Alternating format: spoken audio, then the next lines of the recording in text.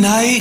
Welcome to the Kathryn Zox Show. This informative and entertaining show will start your mornings off on the right foot. Here's your host, Kathryn Zox, your social worker with the microphone. I'm Kathryn Zox, your social worker with a microphone, and you're listening to the Kathryn Zox Show. Joining me this morning is author and breast cancer survivor, Laura Holmes Hayded. Laura's new book, or her book, actually the book has been out for a while, is called This is Cancer, Everything You Need to Know from the Waiting Room to the Bedroom. When Laura was 37 years old, she was diagnosed with stage 4 inflammatory breast cancer. Through her 3-year treatment journey, she realized that there was so much more to a cancer diagnosis than the medical stuff. This is Cancer is the thoughtful, informative, and sometimes entertaining result for those who prefer their pathos with equal parts humor, reality, and a touch of flair. As a patient advocate, she has been a speaker at the American Cancer Society's Relay for Life and Discovery Gala events in San Francisco. She's a former cookbook editor at Simon & Schuster, whose work has appeared in TravelAndLeisure.com and numerous other publications. Welcome to the show. Nice to have you here, Laura. Oh, it's a pleasure to be here. Well, we had a minute and a half to talk before we actually got on the air, and you just the one thing you said struck me. You thanked me for having you on the show, and then you said, you know what, people really don't want to talk about cancer or the C word even, and so it's difficult to get people to, I guess, talk honestly. I think, and that's what you point out in your book, to really talk about the real stuff, which is what your book is about. Yes. Yeah. And the C word, it's equal parts fear, and no one wants to talk about something that's so scary, I think, yet it's all around us. And I think the other thing is, and you were so young when you were diagnosed with cancer, 37 years old, young mother, probably a completely, you should describe it to us, but like a total surprise. I mean, why don't we start with that when you were first diagnosed? Of course. It was beyond shocking. I was just finishing nursing our 14-month-old son. I'd finished nursing around 10 months. Our daughter was 4, and I had just turned 37, and I had been, perfectly healthy. I always say I ate my broccoli, I exercised, and then I started having pain in my left side and in my breast and my chest. But I think as any, busy person, especially a busy mom and women in general, I just soldiered on until the pain was so intense that I went to the doctor. My GP, she said, you probably have mastitis, but go to a breast surgeon just to be sure. And a week later, I went to the breast surgeon. She took one look, did an ultrasound, biopsy, and mammogram. And 4 days later, the day after Thanksgiving in 2012, I was told I had stage 4 inflammatory breast cancer, 11-centimeter tumor in my left chest, and it had affected 20 lymph nodes and a rib as well. So that kind of a diagnosis was terrifying, I would assume. And you I guess suddenly entered a new world. I think you described that in the book in a way. The before and after. So what did you do when she said that? What did you feel? You are so immediately launched, just like you said, into this other world. And when I decided to write about it, I call it Cancerland, because there's really no other way to describe entering this completely foreign world with its own language, its own social norms. And you wake up and you're in it suddenly. And obviously I was completely terrified. That's really the emotion that carried me through that first week. I was given between 2 and 5 years to live. It depended on the opinion of which doctor. And my first thought, honestly, though, was I'm not ready to go. I can't leave my kids. And so then trying to replace those feelings of terror with, okay, what are we going to do? Let's start treatment. So how long does it take you to be able to do that? Yeah.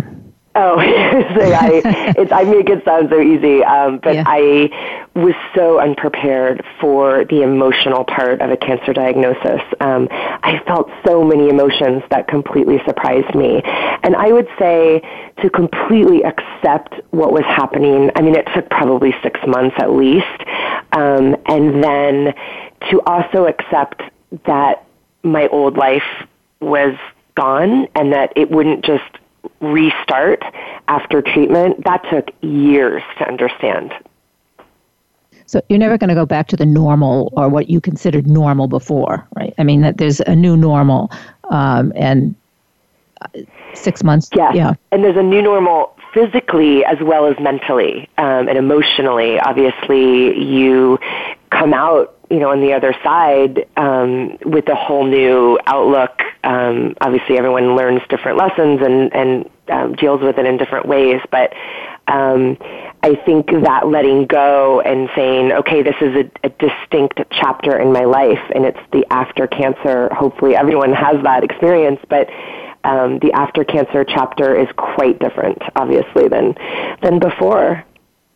When you wrote this book, or you say you wished you'd had your book to read to go through this cancer, and you don't like to call it a journey, but a trip, a horrible trip, but journeys, yeah. So what is it about your book, let's say, that's very different than the other books about cancer and the stuff, as you say, you sit in the waiting room and there are pictures of, people who have been diagnosed with cancer sipping tea with their oncologist or whatever. That's not what your book is about. No, as you point out, I wrote the book that I wanted to read. I wanted something that gave an honest perspective. I wanted real tips. I wanted to be informed. I also wanted to laugh a little bit. You have to bring laughter in at some point. Otherwise, it's too hard to go month after month through the cancer experience without letting in a little bit of light. And what really sets my book apart are those details. There are so many little details that make a big difference in the quality of life for a patient, and they're not often brought up or discussed. Just little things like making sure you have a pillow in the car after a procedure, if you have a procedure on your chest, or even putting one under your seat before you put the seatbelt on to protect yourself. Little details like that get passed around from survivor or nurse, but there's really no one place to look up all those details. But one of the other things you said too, this is more, this is the emotional part. You said you'll be surrounded by people, but sometimes you feel lonely and alone because people who love you, they're there to support you, family and friends, but they don't always say the right thing. And and as you said, they're afraid to say things that might be negative. They try to, I don't want to, because unfortunately or whatever, I've had a lot of friends and family who've been diagnosed with cancer, and people sort of tiptoe around even when they're trying to give you support. I think that's an excellent point. The tiptoeing and the feeling as a patient of you expect certain things, you kind of expect emotions and people to say certain things, and when they don't say those things, it's very frustrating, and it's so isolating as a patient because, as I said, people are around you, but more often they're around you physically and not really with you on the emotional side of it. And in terms of what people say to you, of course they mean well, but the things that come out sometimes are, you have to laugh. And so what I always say is just, if you don't know what to say, just say, I don't know what to say. Send a card and in the card say, I don't know what to say, but I'm here for you. That alone can be so comforting. So, do they say that you have had to laugh at? That things like don't say when you're with a friend who's been diagnosed with cancer or a family, someone in your family, what should you not say? That sounds ridiculous, or that sounded ridiculous to you? People said, particularly because I had breast cancer, things like, at least you'll get a new pair of boobs at the end of it. And this is the new normal. And a lot of, it'll be okay, don't worry, things will work out. Or also just the most basic, like, how are you, in that really, sad voice where they don't really want to know. It's like the better way to say it is, what are you feeling right now? That really shows that you're listening. But again, you can't fault them. They mean well, but I always say just take a breath before you say the words, just to make sure that they're going to come out okay. Yeah. And that I've heard that. I've had several of those comments, like how are you? Yeah. What about your spouse? Because that's very different, and the relationship that you have or that you've with him. I mean, because then everything changes. Because, I mean, one of the things you mentioned, and that, when you go through chemotherapy, that it, obviously the effect that it has on your body, but I didn't realize that it affected you, like, say, when you're young, sexually, that it could affect you for not just while you're having chemo or a few months afterwards, but for years afterwards. So that has to have It's another part of the cancer experience. You can't even imagine that it will affect things in the bedroom, so to speak. I mean, with your spouse or your partner, it's so difficult. Obviously, you're launched into a different part of your relationship where they are your caregiver. And luckily, I had other people to help out. But if your partner is your sole caregiver, the stress of that is enormous, obviously. And if you have something that goes on, obviously the stress takes a toll, because you're not in a situation to keep up intimacy and other parts of a normal relationship. So that can be very challenging. And we really benefited from seeing a counselor. I can't say that enough. I think that's so important to make that a priority. And try to do something every week that has nothing to do with cancer, even if you just go to the movies or, grab some coffee and hold hands. Try to keep up something of a normal element of a relationship. Yeah, I think, for the first thing you said, going to a counselor probably should be the first thing on an oncologist's list to tell you to do that's part of the treatment, that's part of the plan, or, so that it gives people permission to do that who maybe wouldn't do that, go to counseling ordinarily, or would be afraid to do that. Yeah. Yes, I found out while I was writing the book, speaking to a lot of oncologists, that actually one of the first prescriptions they often write to someone diagnosed with cancer is an antidepressant, because obviously people are overwhelmed. The emotional state is, you have to treat the emotional state as well. And now, fortunately, a lot of oncology centers also have licensed social workers and, whole patient teams that can help you with the emotional, mental side of it. And I started seeing a therapist almost within the first week, and it helped enormously.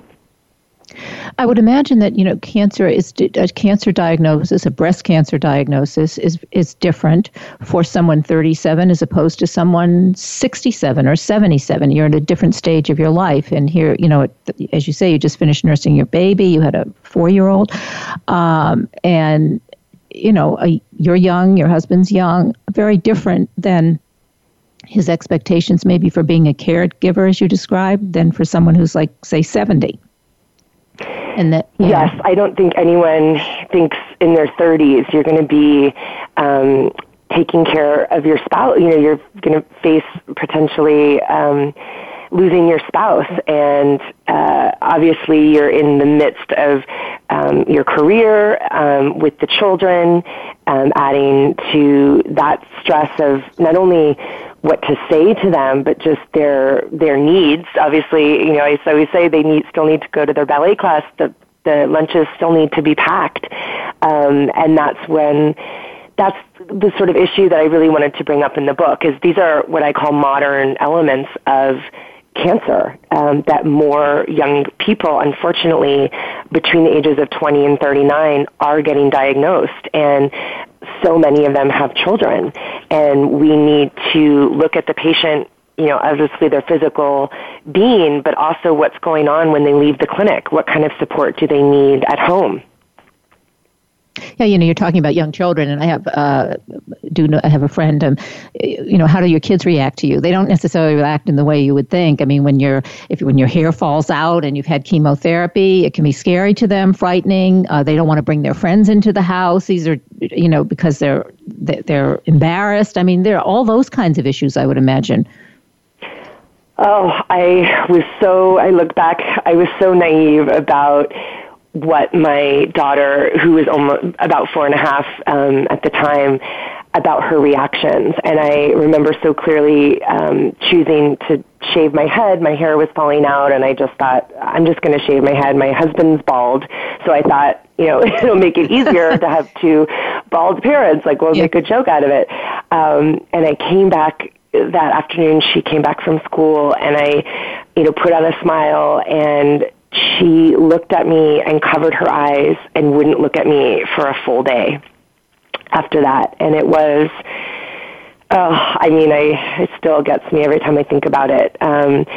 Just those moments. And, as a parent, you feel so unprepared. I felt tremendous guilt, and I didn't know what to say. And then that's, again, when I recommend, seeking help to get the language about what to tell kids, because obviously you don't want to tell them too much about a diagnosis, depending on their age, but you don't want to tell them too little, because they hear the whispers. I always say they're little people with big ears. So you want to really plan for what you're going to tell them, and be prepared for reactions that are, all over the map. What about other survivors? I mean, I know people who want to be with other survivors and others who don't want to be with other survivors. They want to kind of detach. They don't want to be a part of the cancer community. So they kind of stay away. What's your, experience, I guess?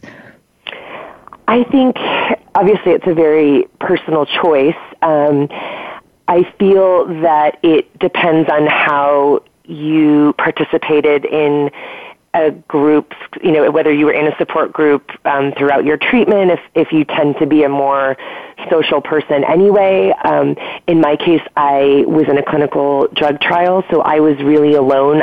You don't meet anyone in a trial, you're very isolated, and then I didn't have time to go to a support group. So it took me a while to kind of get in to the breast cancer community, and then once I was feeling better, I can say I definitely embrace going to conferences and other things, but it's emotionally very hard, and that's the other part of it you have to think about, is hearing other stories. It's a lot, and I was surprised by how difficult it was. Yeah, so it's I guess it's a very complex arena. I don't know how else to describe it. I mean, there are just so many different kinds of issues, as you say, depending on your family, your own personality, the age of your kids, all of that, and obviously how you respond is unique to each family. What about friends like that you had before you were diagnosed with cancer? Did you lose any of those friends, or were they not able to go through the trip with you? It's such a great point. I always say cancer clears things out. You're either in or you're out, and it becomes clear very quickly. And I was shocked. One of my own bridesmaids from my wedding, I never heard from her. And I heard from her about a year into treatment. And I realize now it was because she had almost lost another one of her best friends to breast cancer. And she just literally couldn't, wasn't capable of being there for me. And I understood that. And I think what cancer taught me is I can understand and I'm more forgiving. But at the same time, you just see who shows up. And you'll be surprised. I had total strangers who showed up for me who were kinder than people I had known for, my entire life. So it can be a complete surprise. You don't, I think one of their chapters, something about knowing, or you don't know what to expect, that, as you say, you don't know who is going to show up for you. Yes. What about, yeah. Now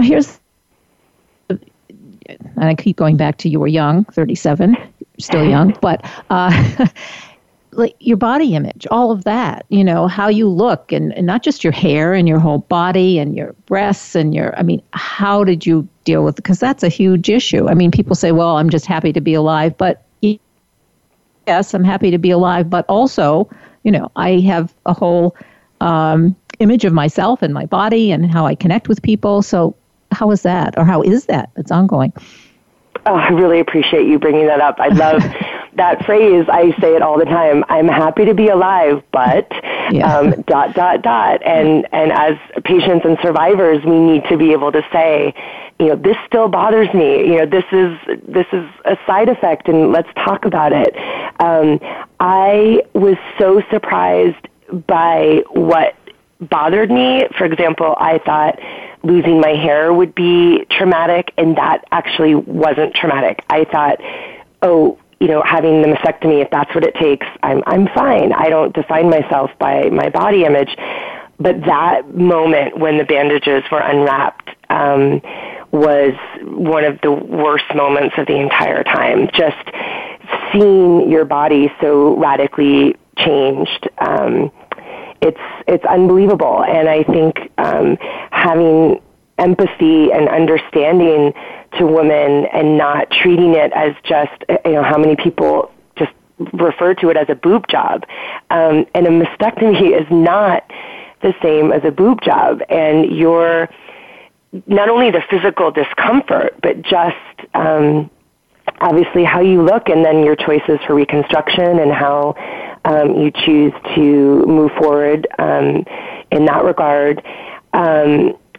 In my case, I was so young, I thought, okay, I don't think I'm ready to go without reconstruction. As much as I didn't want more pain, I thought, I want to be in bathing suits and in the pool with the kids. I want to kind of try to do as many normal things as I can. And so that's what made me choose reconstruction with saline implants. But then the implants have to be swapped out every 10 years. So, you have to prepare for that. So, it's just a long way of saying your body image is affected whether you think it will be or not. I'm using the word disfiguring. When you first see it, I would imagine that, as you say, it's a shock, and it's not like just getting your boobs enhanced. It's nothing you can prepare for, even with, quote, the best surgeons. And what I would just add, I know you were asking me too about body image, back to that, just with my husband, who, again, I never thought I would feel uncomfortable or not sexy with my own husband, who, I'd known for so long. And that was so shocking to me, as how I felt I didn't feel beautiful. It took so many months and so many tears to really, to even take my shirt off in front of him. And I think, it's important to talk about, because you could have the best partner in the world, but it's, there might be some moments where you feel very uncomfortable around them after the surgery. And how did he feel too? Because that's the, your partner. I mean, he may have the best intentions, and yet you still feel and be supportive, but you still don't feel it necessarily. Or, if you can just talk maybe a little bit about how you perceived, how was he? I mean, because obviously he had his own. Yeah. Yes, and that's, the guilt of the patient of saying, I want to be with my partner, but I'm physically or emotionally unable to. And he was so great and so patient, and obviously, said all the right things in terms of you look beautiful, regardless. But it's just this primal feeling of not only adjusting physically, that your partner is often afraid to touch you and hurt you, but not knowing exactly what to say. And I don't mean to sound like a poster child for therapy, but I can't say it enough. Going to a couples therapist really helped us, because there were often times where we couldn't say the things to each other that needed to be said. And it was just easier to sit on a couch and talk to a neutral party and kind of get those feelings out. And oftentimes, too, we wrote things down, like wrote letters to each other, and that kind of eased the embarrassment of sitting face-to-face or, lying in bed saying these things that no one wants to discuss. The theme that keeps coming back as we're talking really with everybody, all the people that you're connected to, is this fear of not knowing what to say or feeling that you have to say the right thing, and there really is no right thing except if you're just honest with your feelings. Whether you're in, whether it's your partner and you're talking, what we've been, talking about how your sex life, or it's your friends wanting to just give you comfort, but that whole thing about that fear of not knowing what to say, I guess, is something that just sort of permeates the whole thing, the cancer diagnosis. Would you agree? Oh, I think it's a wonderful summary of the experience, and I think so many of us are uncomfortable with silence. So many of us, feel the need to fill a space with chatter, and I would just say, sometimes it's so nice just to sit. It was so wonderful to sit with someone who I knew, loved and cared about me so much, and would just sit by my bed or sit next to me during a chemo treatment and just be, and just knowing that they were next to me was enough, and nothing else needed to be said.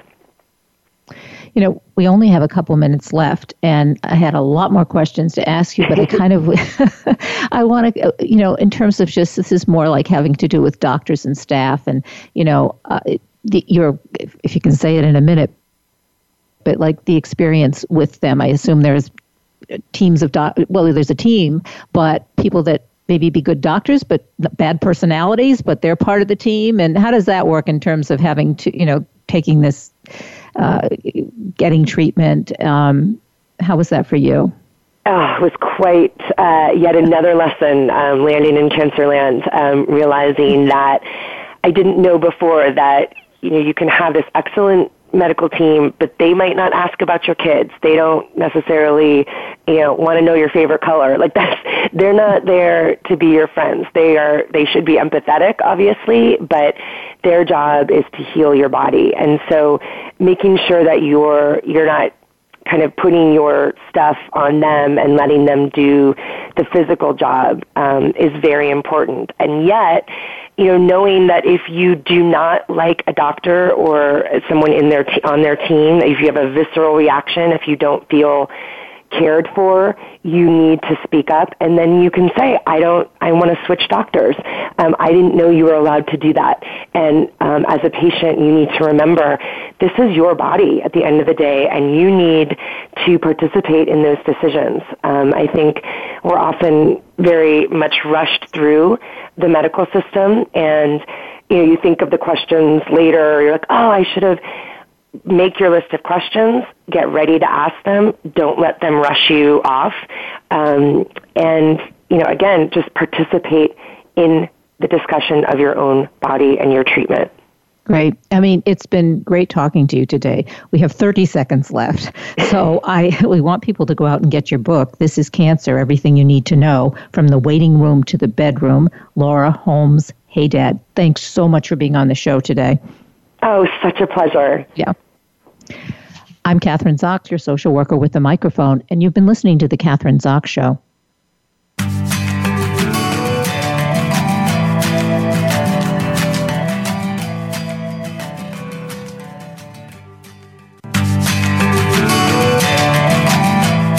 You're listening to The Kathryn Zox Show. If you would like to join our conversation this morning, call now. The toll-free number is 866-472-5788. That number again is 866-472-5788. I'm Kathryn Zox, your social worker with a microphone, and you're listening to The Kathryn Zox Show. Joining me this morning is Dr. Susan Blum, MD, MPH, assistant clinical professor, Mount Sinai School of Medicine, and author of Healing Arthritis, your 3-step guide to conquering arthritis naturally. Arthritis is the most common cause of disability in the world, greater than back pain and heart disease. Until now, the only option for arthritis sufferers has been conventional immune-suppressing pain medications to mask the symptoms. Dr. Susan Blum considers the whole person and addresses underlying causes of arthritis, offering relief and healing with a science-based, drug-free plan to eliminate the disease naturally. She serves on the Dr. Oz Show Medical Advisory Board and has appeared on Fox 5 News, ABC News, and is quoted in Real Simple, Harper's Bazaar, and Redbook. Welcome to the show. It's nice to have you on, Dr. Blum. Thank you so much for having me. I think the thing that stands out for me, and when I was talking to several of my colleagues about you being on the show today, was the statistic or the statement that arthritis is the most common cause of disability in the world, greater than back pain and heart disease, which I mentioned. I had no idea that that was the case. I'm not sure that many people do know that. So if we're talking about arthritis worldwide, millions and millions of people suffer from this. Yeah. Let's kind of discuss some of those statistics. And actually, yes, absolutely. And I think that part of the issue, I think, is that most of us just think it's this inevitable thing that people have. It's like this background thing, like, oh yeah, I have arthritis. And there's not, and there's a whole spectrum. There are people who have mild arthritis, and then there are people who are truly disabled by this. And I think that people don't realize the amount of disability. And disability is everything from, not being able to function in your job to also just reporting a disability because you can't, exercise anymore like you used to. It's actually affecting your ability to function in your life. And, as we age, I think the goal for most of us is to be able to function and enjoy our lives as long as we can, right? So disability is not something that we want to end up with. What about... I just want to say, maybe you're going to address that now. I'm interrupting you, but you're talking about as we age, we may suffer from arthritis either mildly or severely. But aren't there different kinds of arthritis in terms of yes. Let's talk like you can have it when you're very young as well. Right. So let's sort of circle back then to sort of the beginning of understanding what arthritis is and the different kinds of arthritis. I think in general, and then we'll talk about the sort of kind, so the sort of in general, right? Well, let's start with that kind of the aging kind of arthritis. That's the one that's generally called osteoarthritis. Osteoarthritis is sort of what's always been thought of as the wear and tear, kind of arthritis. That's the one people assume they're going to get because there's natural wear and tear as you get older. After an injury, you might end up with arthritis in your knee after you hurt your knee. And so this is always been thought of as being inevitable. And the interesting thing also is that the statistics, the other interesting statistics that I really find so compelling is that 45 to 60, 40 people aged 45 to 65, 30%, sorry about that, 30% of people aged 45 to 65, that's middle age, have doctor-diagnosed arthritis. They've been to their doctor and they were diagnosed. And so there's all these people, it's not just about getting older, right? And so, but osteoarthritis has typically been thought of that way, and so I'm going to debunk that and say even osteoarthritis, the wear and tear condition, is happening in younger and younger people. And then you have the other huge group of arthritis, which are the autoimmune inflammatory arthritis conditions like rheumatoid arthritis. And actually, rheumatoid arthritis is the most common autoimmune disease. And so this is very common as well. And the autoimmune arthritis conditions tend to happen to people much younger. There's a whole group of juvenile rheumatoid arthritis or, teenage, and even in young children now, the rates of having early and young, arthritis has gone up in this kind of autoimmune arthritis group. And rheumatoid arthritis itself starts really picking up increase in prevalence after you turn 40. So this is definitely younger and younger as well. And we know we're in the middle of an autoimmune epidemic in the younger age groups as well. And so we now have all these, arthritis. So those are the two big categories that I really focus on in the book because those are the two sort of chronic, ongoing inflammatory arthritis, which is osteoarthritis, and autoimmune arthritis, which includes rheumatoid arthritis, psoriatic arthritis, ankylosing spondylitis, and then also arthritis from other autoimmune conditions like lupus, like Sjogren's. You can get arthritis with that too.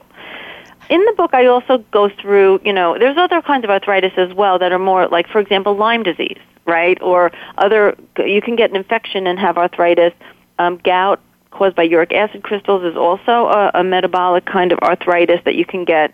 And so other than the infection kinds of arthritis, the point that's really I want everybody to get from listening to me today is that what the research is showing us that no matter what kind of chronic arthritis you have, the pain and inflammation that you feel and that you have in your joints is originating somewhere else in your body. The source of inflammation is somewhere else. For example, from the food you're eating, from your gut health, right? This whole gut arthritis connection is huge, and that's actually one of the stories that I really wanted to share with readers in this book and to share today is we're learning so much about the influence of your gut and the gut microbiome on the inflammation in your joints.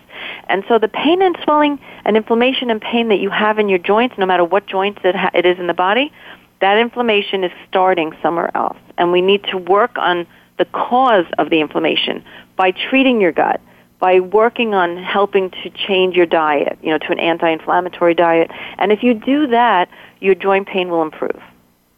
But conventional wisdom or conventional medical treatment as of now doesn't do that. You're saying they treat the medical community treats the symptoms, but they don't treat the root cause which is inflammation, which comes from a different part of the body. That's exactly what I'm saying. Okay. Look, and I do want to, and this gives me the opportunity to make the point that I'm not anti-medication.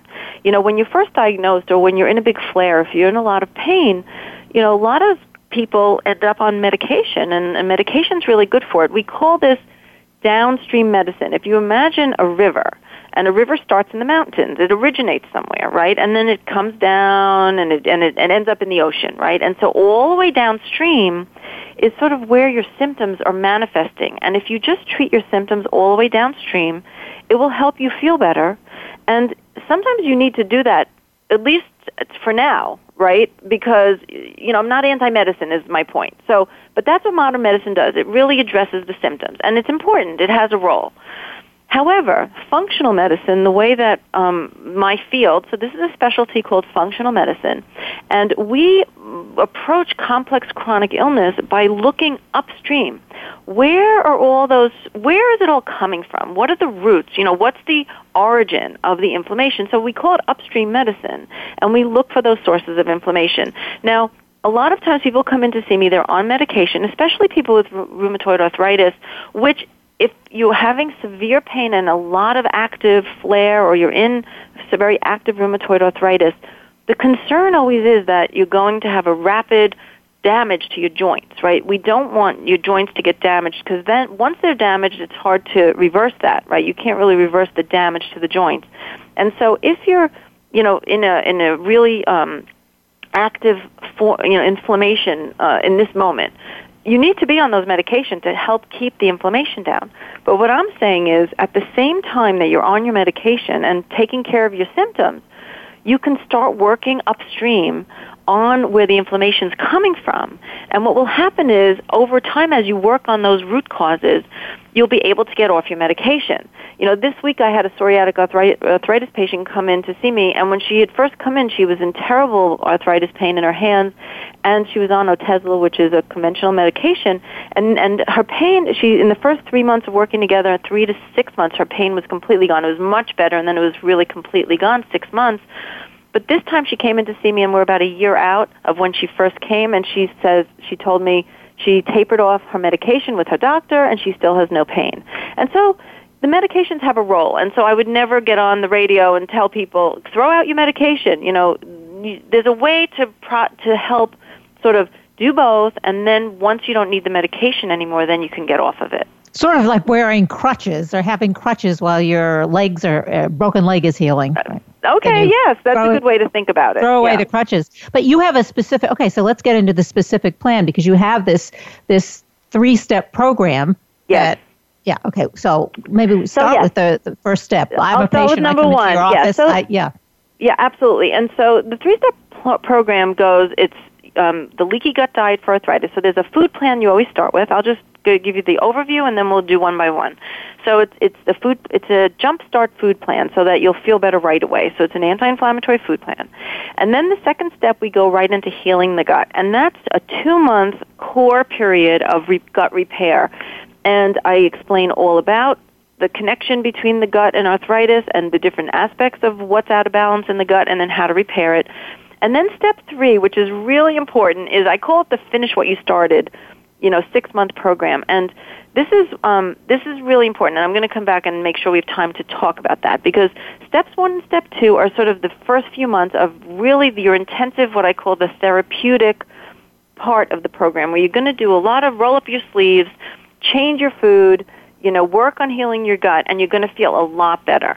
The food plan is, we call it the leaky gut diet for arthritis, because the issues that are going on, what's happening in the gut that causes arthritis is there's a condition called leaky gut. So let's just back up for a second. There's these 100 trillion bacteria that we know that live in our digestive tract. So we have small intestine and we have our large intestine, and 100 trillion bacteria live there, and they're really important for helping us digest and absorb our food, but they are determine our levels of inflammation in the body, and they help keep our intestinal lining strong. When there's damage to the intestinal lining, you end up with a condition called leaky gut, and your bacteria that live in your digestive tract can zip out of the intestines and into the bloodstream and end up in the joints, triggering inflammation. And so there's this whole issue of health in the digestive tract that's really, really important. But while you have this leaky gut, this sort of damage to your intestinal lining, the certain foods, you'll be much more sensitive to food. The foods you eat also can slip out of the gut and into the body and trigger an immune reaction. And so that's why at the very beginning, to help you feel better right away, we always start with this thing called our leaky gut diet for arthritis, and it's a classic elimination diet where you remove a list of foods, but it's also teaching you how to eat a very anti-inflammatory food plan, which is about getting rid of the sugar, and cleaning up the processed foods and just eating a lot more vegetables. Some really simple guidelines, right, to follow. So we always start with food is step 1.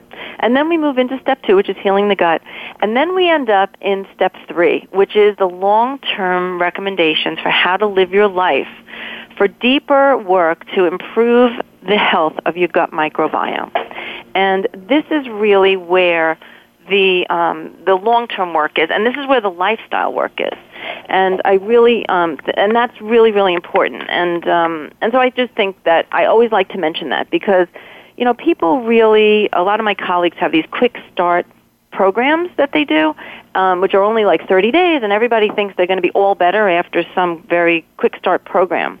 But at the end of the day, what I want people to really understand is that the gut is an ecosystem, and you really need to have a long-term plan for supporting your gut ecosystem. And the number one most influential thing on the gut is the food you're eating.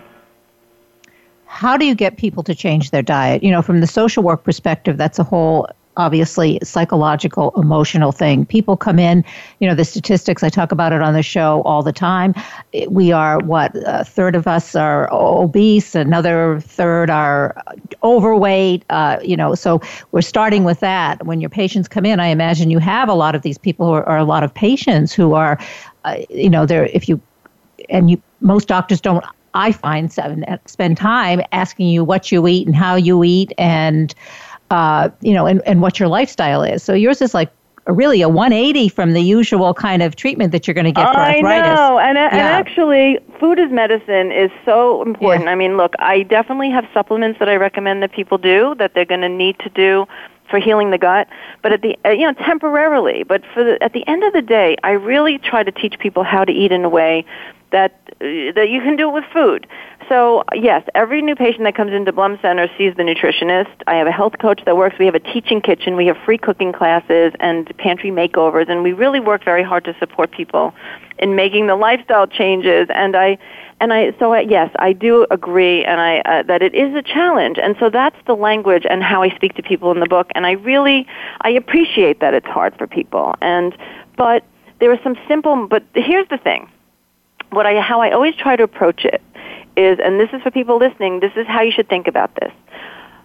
think about it like everybody can do an experiment. Everybody can do 2 weeks. I ask you to do at least 2 weeks of eating in a way that I'm suggesting. For 2, you can plan it. You can decide to do it in a few weeks from now. But if I can engage everybody, which is really always my goal, and is to do this elimination diet, to do this leaky gut diet for 2 weeks, you're going to see how good you feel. So my goal is always to create what I call like an aha moment, right? If you try this, please just try it. Try it short term. And I promise you're going to see how good you can feel. And then after you do that food plan for a few weeks, you can reintroduce the foods one at a time and eat them again and see how you feel. So for example, if you're talking about dairy, you take dairy out for 3 weeks, even 2 weeks, let's say, but 2 to 3 weeks. I like to say 3 weeks. 3 weeks is sort of the magic number. If you take out a particular food for 3 weeks, after 3 weeks you eat it again and you see what happens. The idea is to help you learn about your body. Like everybody's different, right? And if I can help you create an aha moment to see exactly what that dairy is doing and how it makes you feel, you're more likely to be able to remove the dairy or limit it in your life going forward. You see what I'm saying? So I really try to create a setup for people to really learn for themselves how they feel eating one way as opposed to the other way. Because you're right, just giving somebody a list of food is not going to help them. You really have to teach them, right? Yeah, you have to teach, and they have to teach them. I think you just mentioned the key sort of scenario. You have to be aware of how all these foods are affecting your body, and you have to take time to do that. Yeah, and that's really important. And also, that's really how I present it, is as an experiment. Just do this experiment with us. Learn how these foods help you feel, and then I promise you'll make your own choices, and it won't feel like work. You'll want to make these choices.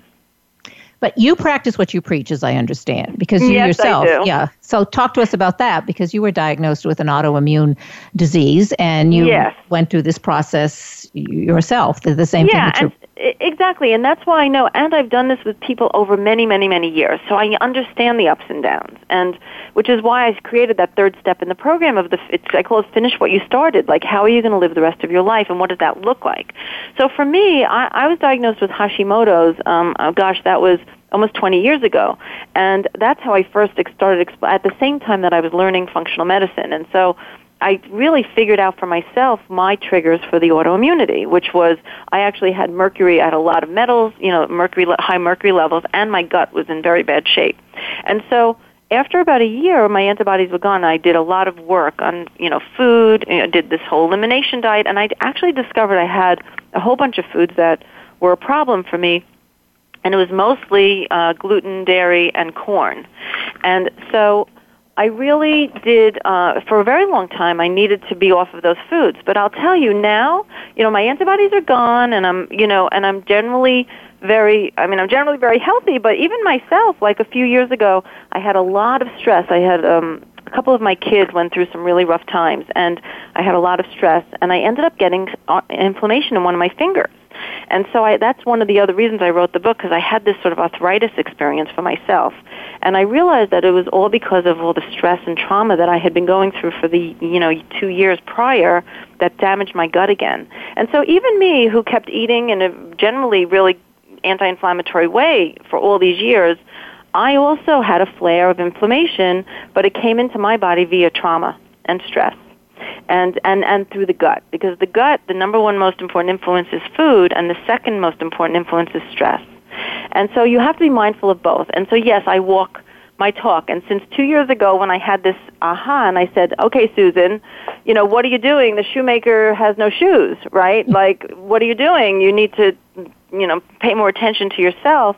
I started meditating every day again. And for myself, I cleaned my food up to really get back to the basics, and I did a whole elimination diet again and got really clean, really strict. And now I'm actually really healthy and in good shape. I have no inflammation in my body. My gut's in good shape. But my rule of thumb for how I live is in my house, 90%, every day, day in, day out, I do live a gluten, dairy, soy, and corn-free existence in my house. And now, what about for the family? Because I know you have a husband and 3 boys. I have a husband. I have 3 boys, and I have only one still living at home.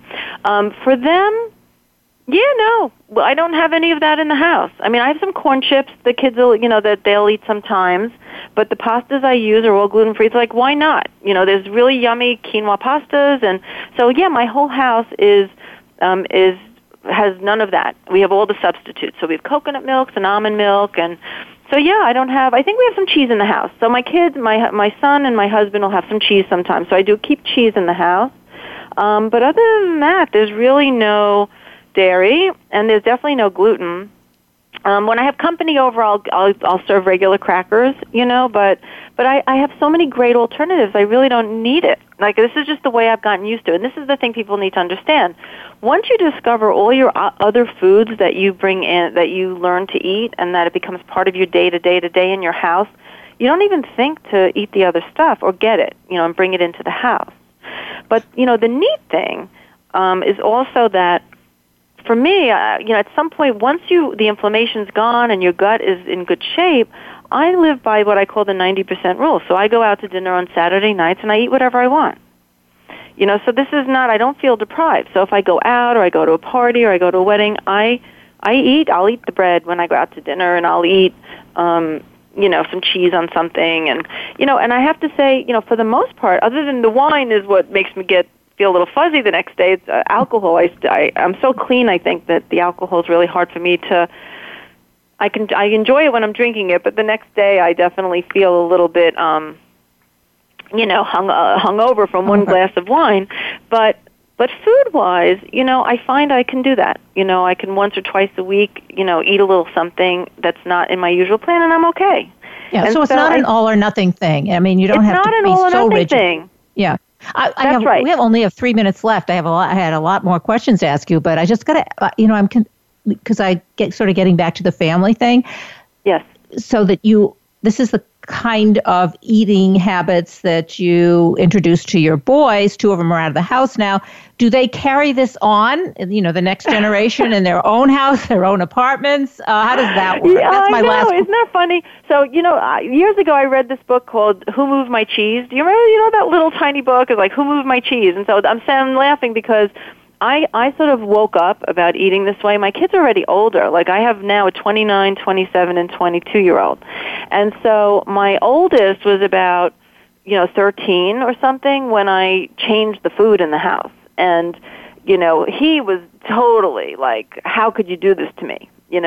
My second son had a pretty good version of ADD when he was younger, so he actually I did testing on him, and he needed to be gluten and dairy free. It was hard. He was maybe 9 when I made the change, and so he, because he didn't want to be on medication, he was willing through middle school to change his food. So he became a more willing accomplice, and my youngest he was like 5, so he just always learned to sort of eat this way. But I didn't control them when they were outside the house. This is just the way we ate in our house. What I'll say is now, my kids, they are actually the healthiest eaters for the most part. They are when they are paying attention, but then they go out with their friends and they eat pizza. So, which is okay, and they sort of understand how food makes them feel. All of my boys are very conscious. My oldest married a young lady recently, and she is so health conscious, and she had stomach issues, so she stopped eating gluten and dairy for herself, and she feels so much better, so now that's the way they're eating in their house. So, I think that... So you've done your job. You've done your job with your patients, and with your family. We have to say goodbyes. I mean, so I get... that's recommend, too bad. Well, this is really nice. Thank you. And I want to mention your book again, because you got to go out and buy the book, because there is so much more to talk about, and obviously a lot more in the book. It's really thank you. It's such a big topic. It is all of that. And I just do want to say, as we're closing, I tell a lot. The book is a storybook. I tell my stories. I tell the story of my mother with her osteoarthritis. I tell stories of my family. I tell stories of my patients. This book, more than my first book, is a storybook, and I really wanted to have people really feel drawn in by that, so you can find someone in there and some things you can relate to. The book is called Healing Arthritis. I have a dedicated book website called healingarthritisthebook.com. And if you go there, I have all sorts of bonus materials and free downloads and all this cool stuff that you can go and learn more about the book and more about just approaching and treating arthritis. And yeah, it's just, it was really, I loved writing it, and I hope everybody enjoys reading it. Thank you so much, Dr. Susan Blum. I'm Kathryn Zox, your social worker with a microphone, and you've been listening to The Kathryn Zox Show. We hope you have enjoyed today's episode of The Kathryn Zox Show. You can listen live every Thursday morning at 7 a.m. Pacific Time on the Voice America channel. Want to know more about Kathryn?